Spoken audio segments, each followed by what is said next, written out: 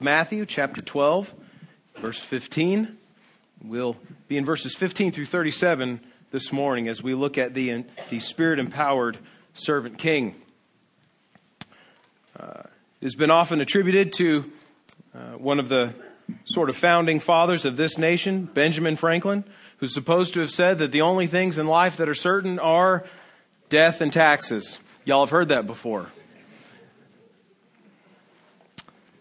That is to mean that any person who has the pleasure of living on this earth will, without a doubt, experience and succumb to both. Doesn't matter how good your doctor is, doesn't matter how good your accountant is, you will experience death and taxes in this life. Now, I have a mother-in-law who, I only have one, not a mother-in-law, as though I have more than one. My mother-in-law is a certified tax preparer. And she helps us to get a maximum refund each year, right? But we still have to pay taxes. And she lives in Atlanta, so I'm not going to give you her number. She's already busy enough as it is. But it doesn't matter how good your doctor is, you're going to die. And it doesn't matter how good your accountant is, you're going to have to pay some taxes. It's just inevitable. Someone once told me that I'll get old one day if I live long enough. The truth of life is that there are some things like death and taxes and old age that are just inevitable. There are things that are just coming down the pike, regardless of what you do to try to mitigate those things or keep them from. They are going to come. They are inevitable. They're unavoidable, undeniable. But death and taxes and old age are not the only certainties we will face in life. Perhaps more than death or taxes. More important than those, more telling than those, more deserving of our attention is the inevitability of each and every one of us standing before God to give an account for our lives. Most specifically, giving account for what we have done with His Son, Christ. This far in Matthew, in the Gospel of Matthew, and again in our passage even today, we find that Jesus' repeated work of teaching and healing and fulfilling the prophecy of the coming Messiah eventually brings all people to a place of ultimate acceptance or rejection of His identity as Savior King. He just keeps doing stuff that points and brings people to a place of having to make a decision about Him. Making a choice about what one will do with Jesus is an inevitability in this life. For you and for me, for everyone.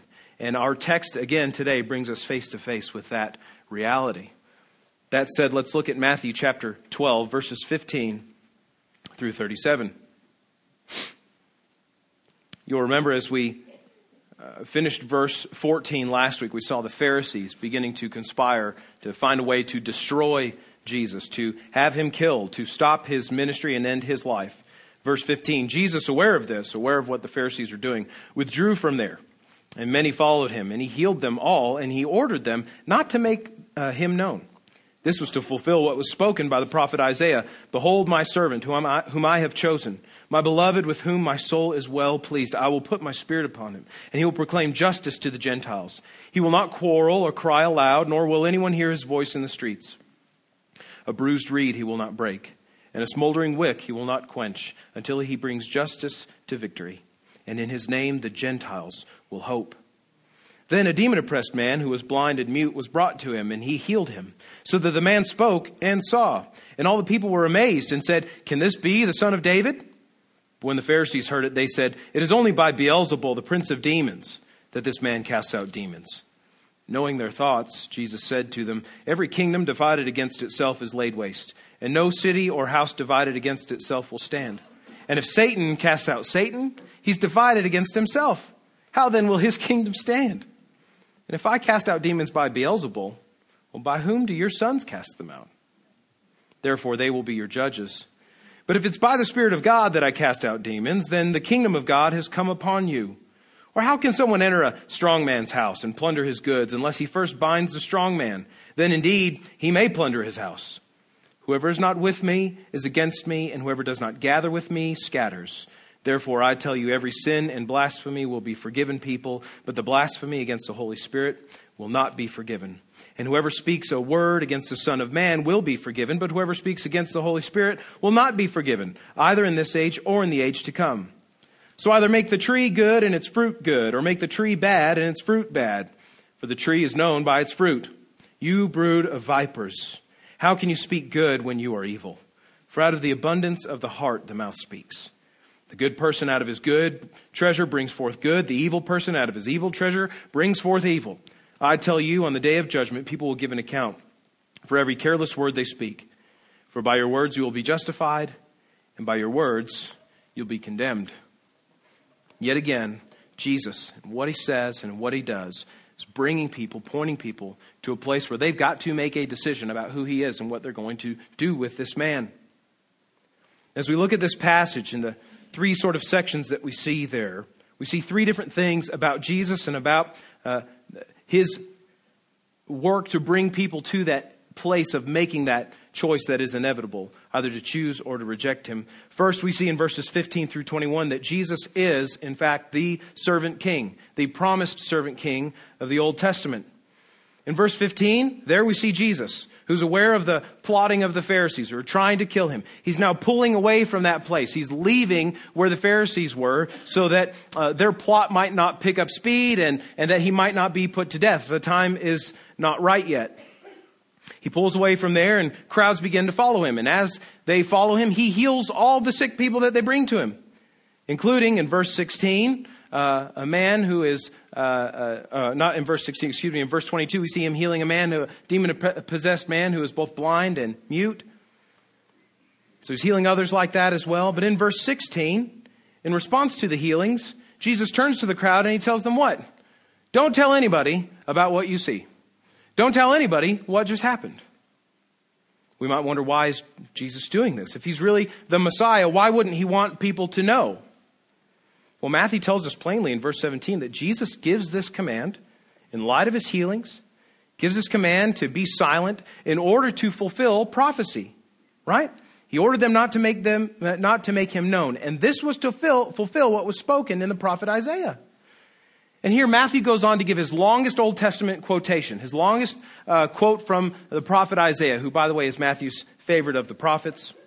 He quotes Isaiah 42, verses 1 through 3, which is one of the several divine servant or suffering servant passages that we have in the prophet Isaiah. These prophecies that point to a suffering servant king who will come to rescue Israel.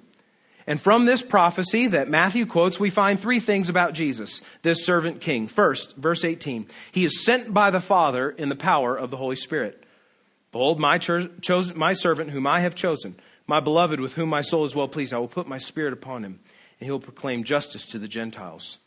God the Father, who spoke to Isaiah in the Old Testament, is the one who sends God the Son, Jesus, to be this Redeemer King. And it is the Father who bestows upon Jesus the power of the Holy Spirit. Right? He says, I will put my Spirit upon him. We find the Holy Spirit in Matthew chapter 3 descending upon Jesus at his baptism. There where the voice of the Father is heard saying, what? From Isaiah 42, this is my beloved Son in whom I am well pleased. Jesus is the one, the King, who's sent by the Father, empowered by the Holy Spirit. But also in verses 19 and 20, we see that he, as a servant king, leads with gentleness. 19 and 20 say he will not quarrel or cry aloud, nor will anyone hear his voice in the streets. It's a prophecy about the way that Jesus will not come with flash and panache and quarreling with leaders that are there. And we certainly see the Pharisees and Sadducees and scribes quarreling with Jesus, but Jesus isn't quarreling in return. He doesn't come violently. He comes quietly and humbly. In verse 20, a bruised reed he will not break, a smoldering wick he will not quench until he brings justice to victory. Jesus is a gentle and a humble leader, a gentle and a humble king. This we even saw at the end of chapter 11 just a couple of weeks ago. Chapter 11, verse 28 and following. Jesus says, come to me, all who labor and are heavy laden, and I will give you rest. Take my yoke upon you and learn from me, for I'm gentle and lowly in heart, and you'll find rest for your souls, for my yoke is easy and my burden is light. Jesus, the servant king, leads his people, calls people to him with gentleness, with humbleness, kindness for those who are lowly in heart, calling the spiritually weary to repentance and faith, to be yoked to him in faith and to have their burdens lifted by his gracious hand. Third, verse 21, the servant king comes for all people. In his name, the Gentiles will hope, Matthew writes. Verse 21, this verse that we just read, does not actually appear in Isaiah 42 in this way. It's more of a summary statement of several verses that come after Isaiah 42 verses 1 and 2 that Matthew is just summing up in one quick sentence. Matthew, who was the most Jewish of the gospel writers, seeks to give us a better and a full understanding of the Old Testament scriptures that most specifically concern Jesus. And he does this all throughout his gospel. We've already seen Isaiah quoted several times in the Gospel of Matthew, and as we go on, we'll see it several more. But even in his ministry, in the Gospel of Matthew, to this point, we have seen Jesus offering hope and healing to Gentiles specifically to non-Jewish people. Remember, he healed that Roman centurion servant in chapter 8, verse 5. He heals those two Gentile men who are possessed by demons in 8:28. He declares that Gentiles from all around the world will recline at Abraham's table in the kingdom of God in chapter 8, verse 1. And then, of course, we know that he, at the end of this gospel, in Matthew 28, commands his disciples to take the gospel of the kingdom, the gospel that he was proclaiming, to all nations and to all peoples. And in the book of Acts, we see that mission played out, where the gospel goes to Gentiles and people from all over the world, whether Jewish or Greek or otherwise, are coming to know Jesus. He comes for all people.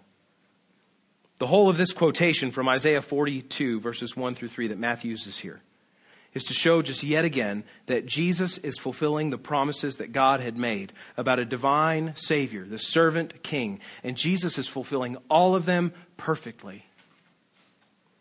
And in light of this, again, we are reminded to review and to remind ourselves of the Bible's consistent testimony to Jesus.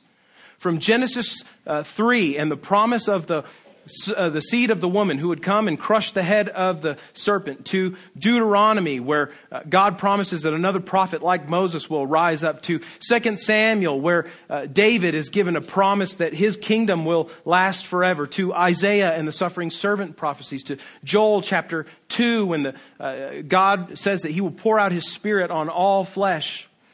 Through prophecies in Zechariah and even in Malachi, we see this consistent unfolding picture of Jesus. And Matthew, in his gospel, calls us back to that unfolding picture of Jesus time and time again. God's promise of a Messiah in the Old Testament works itself out kind of like a person who's putting together a puzzle. I'm not a puzzler.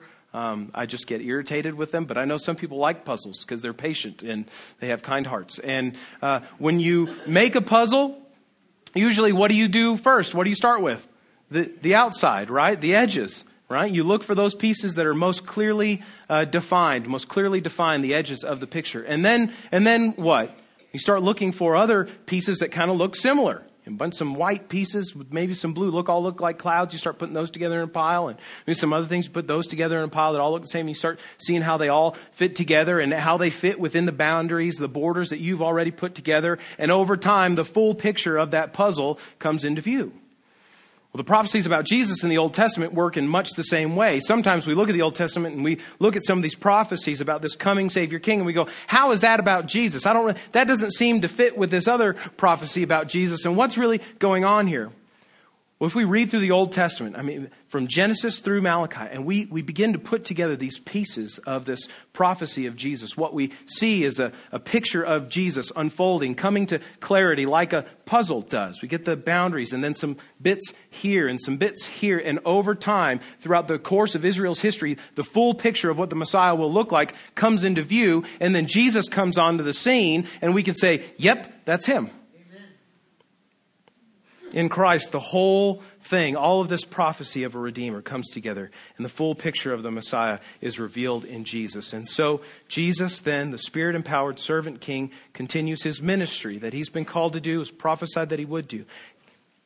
Moving on from there into verse 22, he goes on to cast out a demon from a man that made him both blind and deaf. And it's in the aftermath of that exorcism that we see the work of the Spirit in the Messiah being rejected.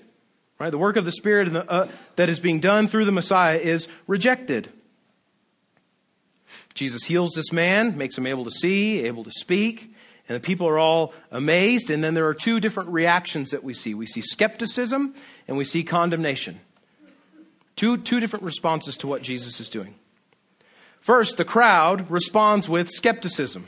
Skepticism asks, When they see something that's hard to believe, skepticism asks the question, is this really true? Can this really be the case? Right? Is this what's really going on? And this is what the crowd does. Their question to Jesus, as you'll see in verse 23, they say, can this be the Son of God? Their question is not necessarily one of messianic hope. Now, our English translations don't help us too much with this question because sometimes the translation of that, can this be the Son of God? Or maybe your translation says, perhaps this is the Son of God. There's sort of built into that translation into English a messianic expectation, a messianic hope like, oh my goodness, could this be the Son of God? Kind of like the Samaritan woman in John chapter 4 when she has this conversation with Jesus and he reveals all these things about her and she runs back to her town and says, could this be the Christ? Right? With messianic hope and expectation. But that's not really what the crowds are asking here. In their question, in the original language, it's actually started with the negation, not, right? So as to say, no way this could be the Son of God. No way this could be the Son of David. We see the things he's doing. No way. We're skeptical. The question is not one of messianic hope, so as to say, oh my goodness, could this be the Messiah, the one we've been waiting for? Instead, they're asking, this can't really be the Messiah, can it? In this case, their skepticism, their unwillingness to trust what Jesus is doing is fueled by an incomplete understanding of who the Messiah would be. In their expectation of a Messiah, they're looking at just one piece of the puzzle, but they're not looking at the whole picture. They forget that Jesus' healing and teaching is part of his fulfillment of Old Testament prophecy. That he wouldn't just come to free Israel from their sin and from their captors, but he would also come to offer freedom and liberation from sin for all people. And so, in their desire for a warrior king who would free them politically, they missed the fact that the Messiah was going to do all these other things as well. And so they're skeptical. But their skepticism is not quite as bad as a condemnation of the Pharisees. Where skepticism says, is this really true? Could this really be true? I'm doubtful. Let's see all the facts. Condemnation, on the other hand, says, this most certainly is not true. Condemnation doesn't ask questions. Condemnation makes declarations. The Pharisees, unwilling to even entertain the possibility that Jesus could be the Messiah, go so far as to begin to plot to destroy Jesus. And they look for evidence to prove that he's anything but the Messiah. And so in order to do that, they accuse Jesus here in this passage of casting out demons by the spirit of Beelzebul, by the spirit of Satan. He's casting out demons by the prince of demons. In making this accusation, they're trying to make Jesus out to be a liar. They're trying to make him out to be a charlatan, a snake oil salesman, an undercover agent for the other team, an enemy of God. Such an accusation like this, which is a heavy accusation to make, deserves a response. And Jesus gives a really, really good one. Right? If you want to learn how to argue with somebody with grace and compassion and yet with great conviction, study how Jesus argues with people and answers their condemnation and their accusations, right? Jesus in verses 25 through 30 gives us a reasoned response.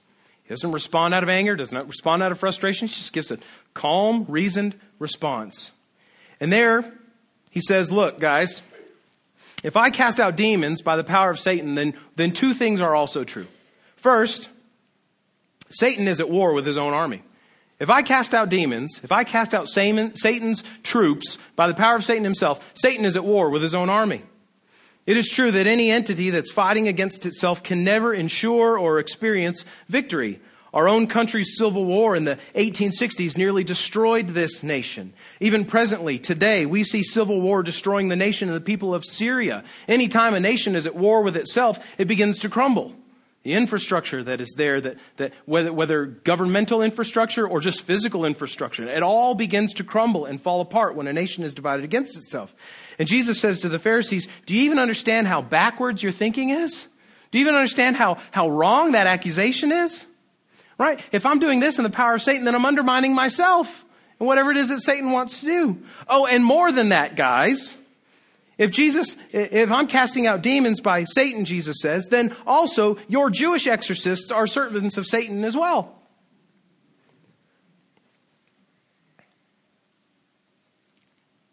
He says in verse 27, if I cast out demons by Beelzebul, by whom do your sons cast them out? Therefore, they will be your judges. There's not much in the Bible in the way of attestation of Jewish exorcist practices, but there are some in early histories of the Jews. Josephus, who's a 2nd century Jewish historian, writes about some traveling sort of itinerant Jewish exorcists who are casting out demons. And Jesus here admits as well that there were Jewish exorcists that cast demons out of people there in his own day. In response to the accusation of the Pharisees that he cast out demons by the prince of the demons, Jesus says, look, if I'm guilty of working with Satan, what about these other guys who are your brothers, who are your sons, who are other fellow servants of Israel? What about those other guys that are doing the same thing? Who are they casting him out in the name of? And then he points to, in the context of his reasoned response, an alternate and a better reasoned, a more reasonable source of his power. Not by the spirit of Beelzebul, but by the Spirit of God, right? Jesus says in verse 28, but if it's by the Spirit of God that I cast out demons, then a couple of other things are true as well. Now his condition, right? A conditional statement is a if-then sort of statement. He says, if it is by the Spirit of God I cast out demons, then a couple of other things are true. The kind of conditional statement that Jesus is making here is not like a real condition, like if this, then this. It is, since this is true, then also these things are true, right? He's speaking from a position of certainty, position of truth. It is certainly true that Jesus casts out demons by the Spirit of God. And because he does so, two other things are true. First, the end of verse 28, the kingdom of God has come. If it's by the Spirit of God I cast out demons, the kingdom of God has come upon you. Because Jesus does, in fact, command demons by the power of the Holy Spirit. Because that is true. It is then true that the kingdom of God is in their midst. I would call our attention back to the prophet Joel. In Joel chapter 2, verses 28 through 32. This is what the prophet Joel says there. It shall come to pass, he's speaking of the day of the Lord, this coming day of judgment when God will pour out his judgment and his grace. He says, it will come to pass afterward that I will pour out my Spirit on all flesh. Your sons and your daughters shall prophesy. Your old men shall dream dreams. Your young men shall see visions. Even on the male and female servants in those days I will pour out my Spirit. Jesus is saying those days are coming. Those days have come. The kingdom of God is here and the Spirit is being poured out on all people. And the Spirit is empowering me to cast demons out of possessed people. There in Joel chapter 2, verses 28 through 32, on that day of the Lord, God promises he would pour out his Spirit on all people. That this would be a sign of the presence of the kingdom and that the end of all things was near. And in Jesus we have the very Son of God, the servant king, full of and working in the Holy Spirit, demonstrating that he is the king and that the kingdom is here and that the day of the Lord is very near. But also, if the kingdom of God is here and advancing, and Jesus is in fact casting out demons by the Spirit of God, a second thing is true. And the second thing is that Satan is bound and his influence is severely hindered. To illustrate this point, Jesus creates a word picture about robbing a strong man's house. Right? He says, how can you rob a strong man's house unless you first go in and tie up and restrain that strong man? If you're able to bind that strong man, that guard, then you can just waltz through that house and take whatever you want for yourself. Normally when we get word pictures like this, parables like this, we're accustomed to the robber type, to the burglar type being the bad character. But here, Jesus is comparing himself to a burglar who binds Satan and liberates Satan of all of his various possessions. This is a shocking picture, but when we remind ourselves that it is the souls of men and women that Satan seeks to possess as he pulls them away from God, then when the soul burglar Jesus ties up the devil and plunders his house, taking back the souls that belong to him and leaving Satan empty-handed, we look at that story and we cheer. Yeah, amen. Right? Praise Jesus, soul burglar. We cheer for the victory that Jesus has over Satan because he plunders Satan's house. But again, we're also confronted with the importance of deciding whose side we're on. Jesus says, either you're with me or you're against me. Either you're gathering with me or you're scattering. And that's because that's exactly what Jesus is getting to in his response to the Pharisees, right? He's saying, look, either you're for me or you're against me. Either I'm doing this in the power of Satan or I'm doing this in the power of the Spirit. Y'all decide. And in verses 30 through 32, he gives them a caution against rejecting him. A caution against being against Jesus. In verse 30, Jesus says, ever so plainly, you either for me or against me. That is to say, there is no middle ground here. There's no neutrality. There's no mediating position here. But listen, even for the one opposed to Jesus, there is hope. There is hope. Jesus says in verse 31 that there is forgiveness for every kind of sin for the person who opposes Jesus. There's forgiveness for every kind of sin. Therefore, I tell you, every sin and blasphemy will be forgiven people. But the blasphemy against the Holy Spirit will not be forgiven. Even in verse 32, any sort of sin can be forgiven. Whoever speaks a word against the Son of Man, Jesus says, will be forgiven. Whoever speaks against the Holy Spirit will not be forgiven. For the one who has been opposed to Jesus, maybe for decades, maybe you're here today and you are late in years and you have been opposed to Jesus your entire life. There's still hope for you. Forgiveness is still possible, Jesus says. Every sin can be forgiven. No matter how old or how young or how bad or how good you are, you stand in need of a Savior. And Jesus says there is forgiveness for every sin but one. Every sin but one. He says there's a group for whom there is not forgiveness. And these are those who have committed, as Jesus says, the sin of blasphemy against the Holy Spirit. Knowing that there is such a sin, an unforgivable sin like this, often causes us to wonder whether we have committed it. Right? If there is such a sin of which I cannot be forgiven, I don't want to have committed it. That's a bad place to be. And many of us, even believers, maybe especially believers, struggle with knowing what this sin is. What is blasphemy of the Holy Spirit? How do I know if I've committed it? How do I know if I'm committing it? In the context of this passage, the nature of this unforgivable sin is actually fairly clear. And so let's look at the context here to understand what Jesus is saying. First, notice the audience of Jesus' statement. Who's he speaking to? The Pharisees. Right? And what is it that the Pharisees have done? Well, they've been opposing Jesus, and they've accused him of doing in the power of Satan what Jesus, we know, has been doing in the power of the Spirit. They have openly credited to Satan the work of the Holy Spirit, the work of God himself. We read in verse 18 that Jesus is in fact the servant king who works in the power of the Holy Spirit, not in the power of Satan. And so knowing who Jesus is and what the Pharisees accuse him of doing, we can say in the context of Matthew 12 very simply that blasphemy against the Holy Spirit is unrepentantly, that is never changing, attributing to Satan the work of the Holy Spirit.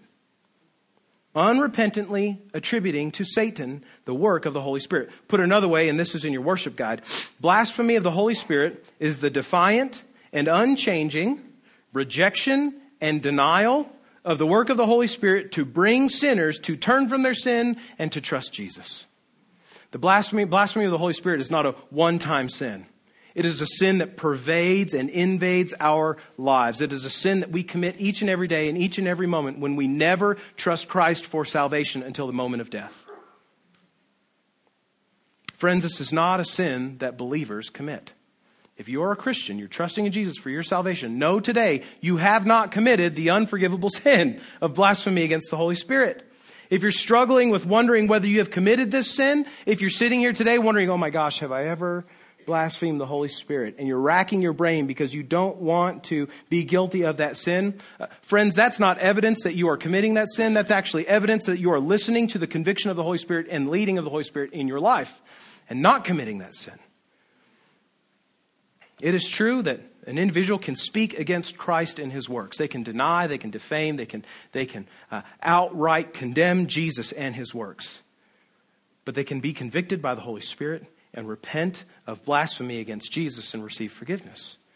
But if one goes their entire life experiencing the conviction of the Holy Spirit toward the truth of who Christ is, pointing us to our need for a Savior, and that person walks continually in rejection of that truth and in opposition to that truth, then there cannot be forgiveness.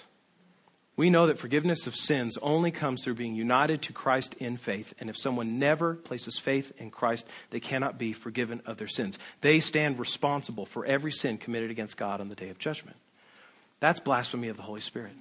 Seeing the work of Christ, reading God's word, being exposed to who Jesus is and what he does, and continually and unrepentantly saying, nope, I don't want it. I don't want it. God, I see that you're gracious. I see that you're good. I see that you sent your son to forgive people of sins, and I don't want it. Don't want it. And maintaining that position until the day you die. That is the sin of blasphemy against the Holy Spirit. Friends, today, don't be guilty of that sin. If you're a believer here today, have confidence in knowing you have not committed that sin. And if you're worried about committing it, that's the Holy Spirit working in you to grow you in holiness and closeness to Christ. But friend, if you don't know Jesus today, don't continue to walk in unrepentance. Don't continue to walk in faithlessness with regard to Jesus. And in response, rather than that, do this. Pay attention to the work of the Holy Spirit. And learn, Christian, to doubt your doubts. Pay attention to the work of the Holy Spirit and learn to doubt your doubts. There is these days a sort of scientific claim that there can be no God, that there is no God. The scientific community they have affirmed it, right? It is in stone. There is no God, cannot be. But the problem with that scientific statement, so-called scientific statement, is that it's not a statement of observation and reproduction. It's a philosophical persuasion. It's a persuasion that we are targeted by regularly in the culture in which we live.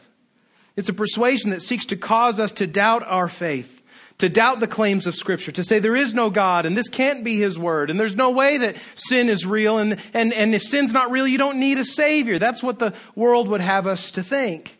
But Scripture instead calls us to doubt our doubts.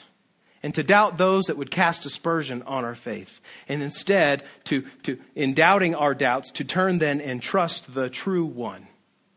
Doubt your doubts and trust the true one.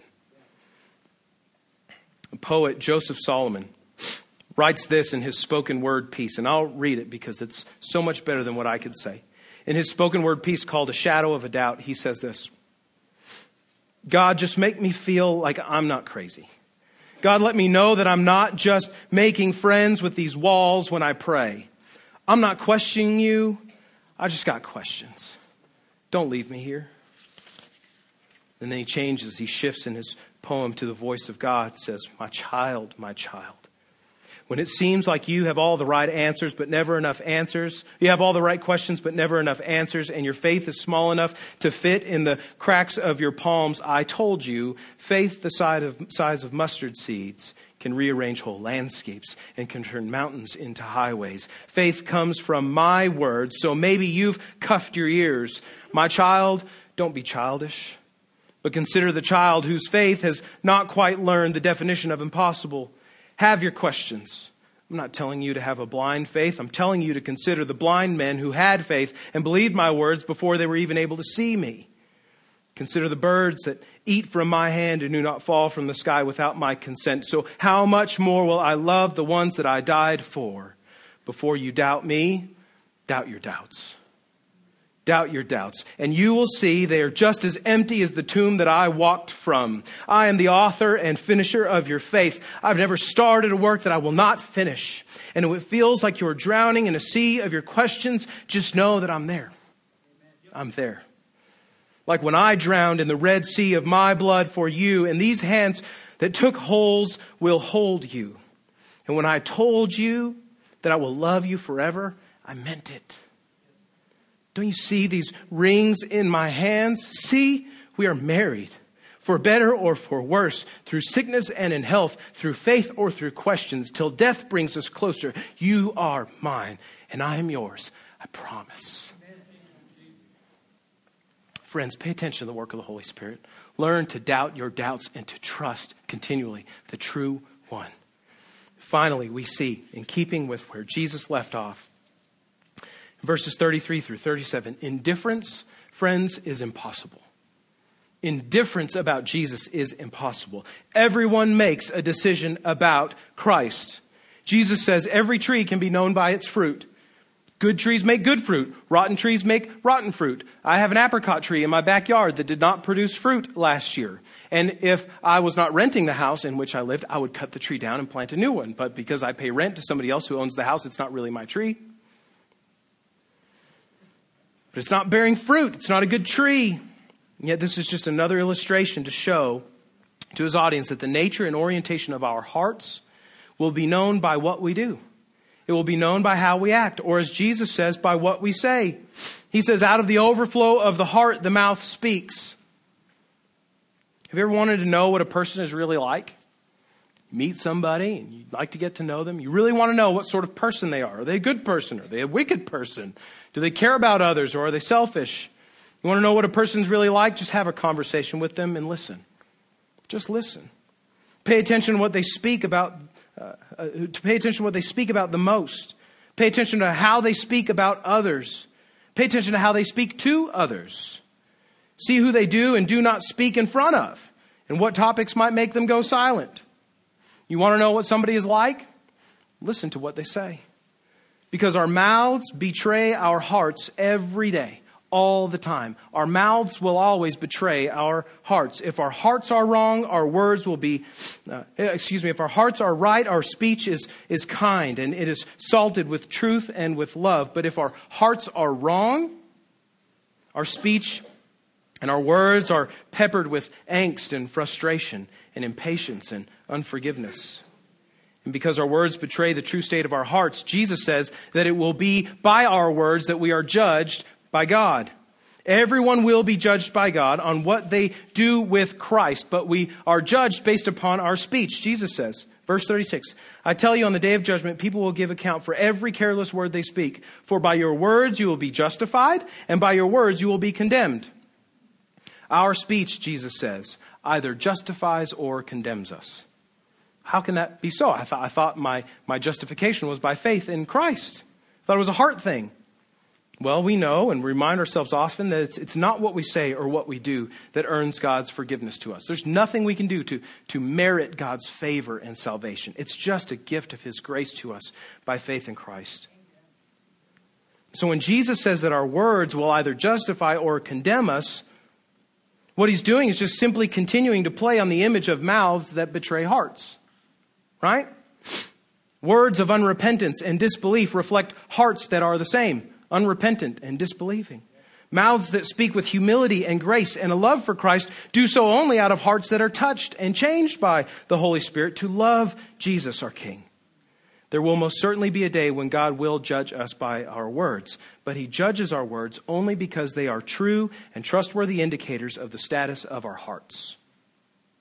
Each one of us will face that judgment, Scripture says.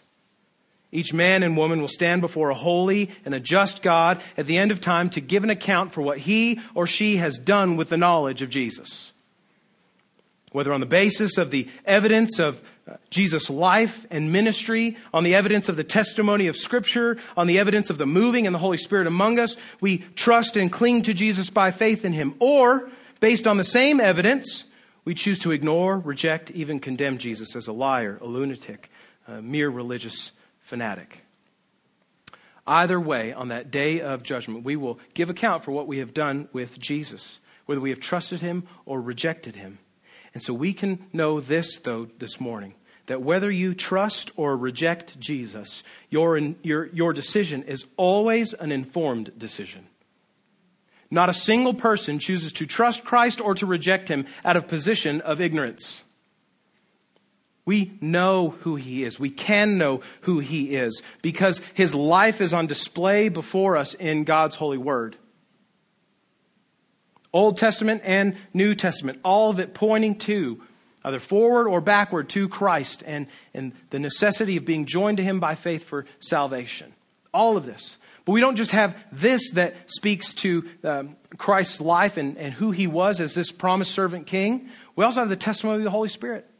Jesus is saying as much here. The Holy Spirit moves in the hearts of people. The Holy Spirit does things. The Holy Spirit changes people to see the truth of Scripture and the depravity of their own souls and their own sin and their need for a Savior. And some people look at the Holy Spirit square in the face, Bible in hand, and say, nope, I don't want it.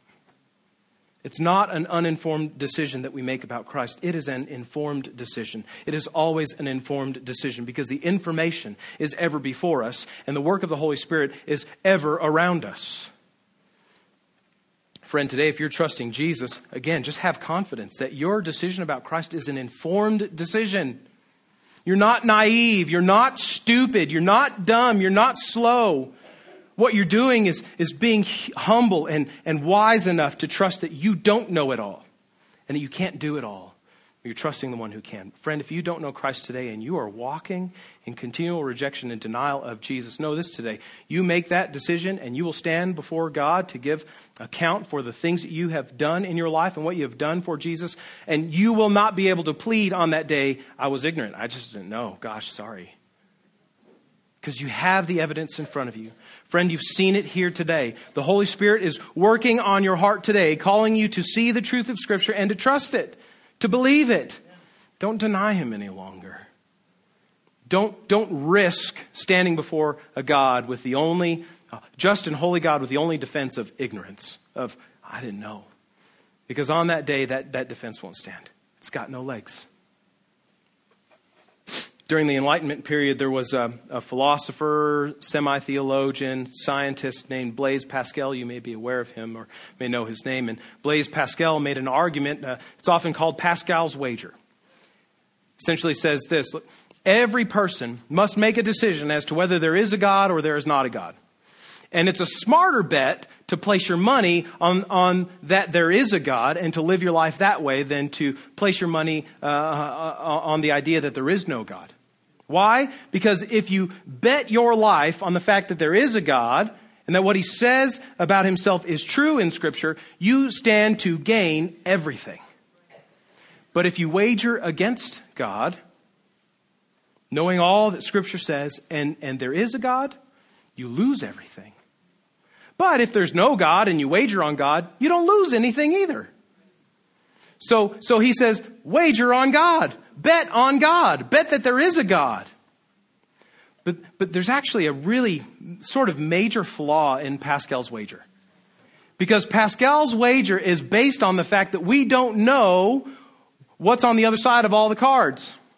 If you've ever played poker, and you're all Baptists, so I know that you don't, but Texas Hold'em, you will watch it on ESPN, right? You get two cards that are dealt to you, and you can see those, and then you make bets based on the cards that you know that you see. But you've got to make a hand of 5 cards out of 5 more cards that will be eventually turned over on the table in front of you. But you don't know what those cards are. So you either see the cards that you have and you think, gosh, I've got a 7-2 offsuit. That's a really bad hand. So I've heard. And so I'm not going to bet. I'm going to fold. I'm not going to play this hand. Or maybe you've got pocket aces, which means you have 2 aces in your hand, or so I've heard. And so that's a good hand. Pair of aces in my hand. That's good. I'm a bet big. Okay? Because I know that whatever comes up, I'm going to have a good chance of winning this hand. So we place bets on a little bit of what we see, but not on all of the cards being on the table. The thing is, in poker, you can't just let the bet go by and not do anything. You can't choose to not fold and not bet. You can't just sit there and wait till all the cards come up and then make a bet. That's not how poker works. The same way, we don't have the luxury of not betting or not making a decision about Christ. And that's what Pascal is getting at. No person has the luxury of sitting out that choice. But what Pascal misses in his argument, and I think he's making his argument to try to convince non-believers that to place faith in the fact that there is a God to begin with. But what he doesn't give them is the full information. That we're not betting out of ignorance. That we're not betting because on cards that we've not yet seen. Scripture tells us, Scripture places all of the cards on the table for us to see. And our decision about Jesus then, our wager on Christ, is not an ignorant decision. It's not a naive decision. It's not a stupid or dumb decision. It's an infinitely wise and humble and right decision. Why? Because all the cards are on the table.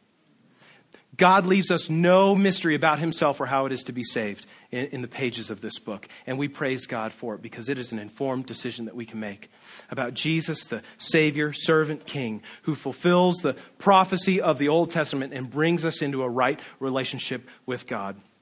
Again, friends, believers today, those of you who are trusting Jesus, have confidence that your decision to follow Christ is an informed decision and a good one.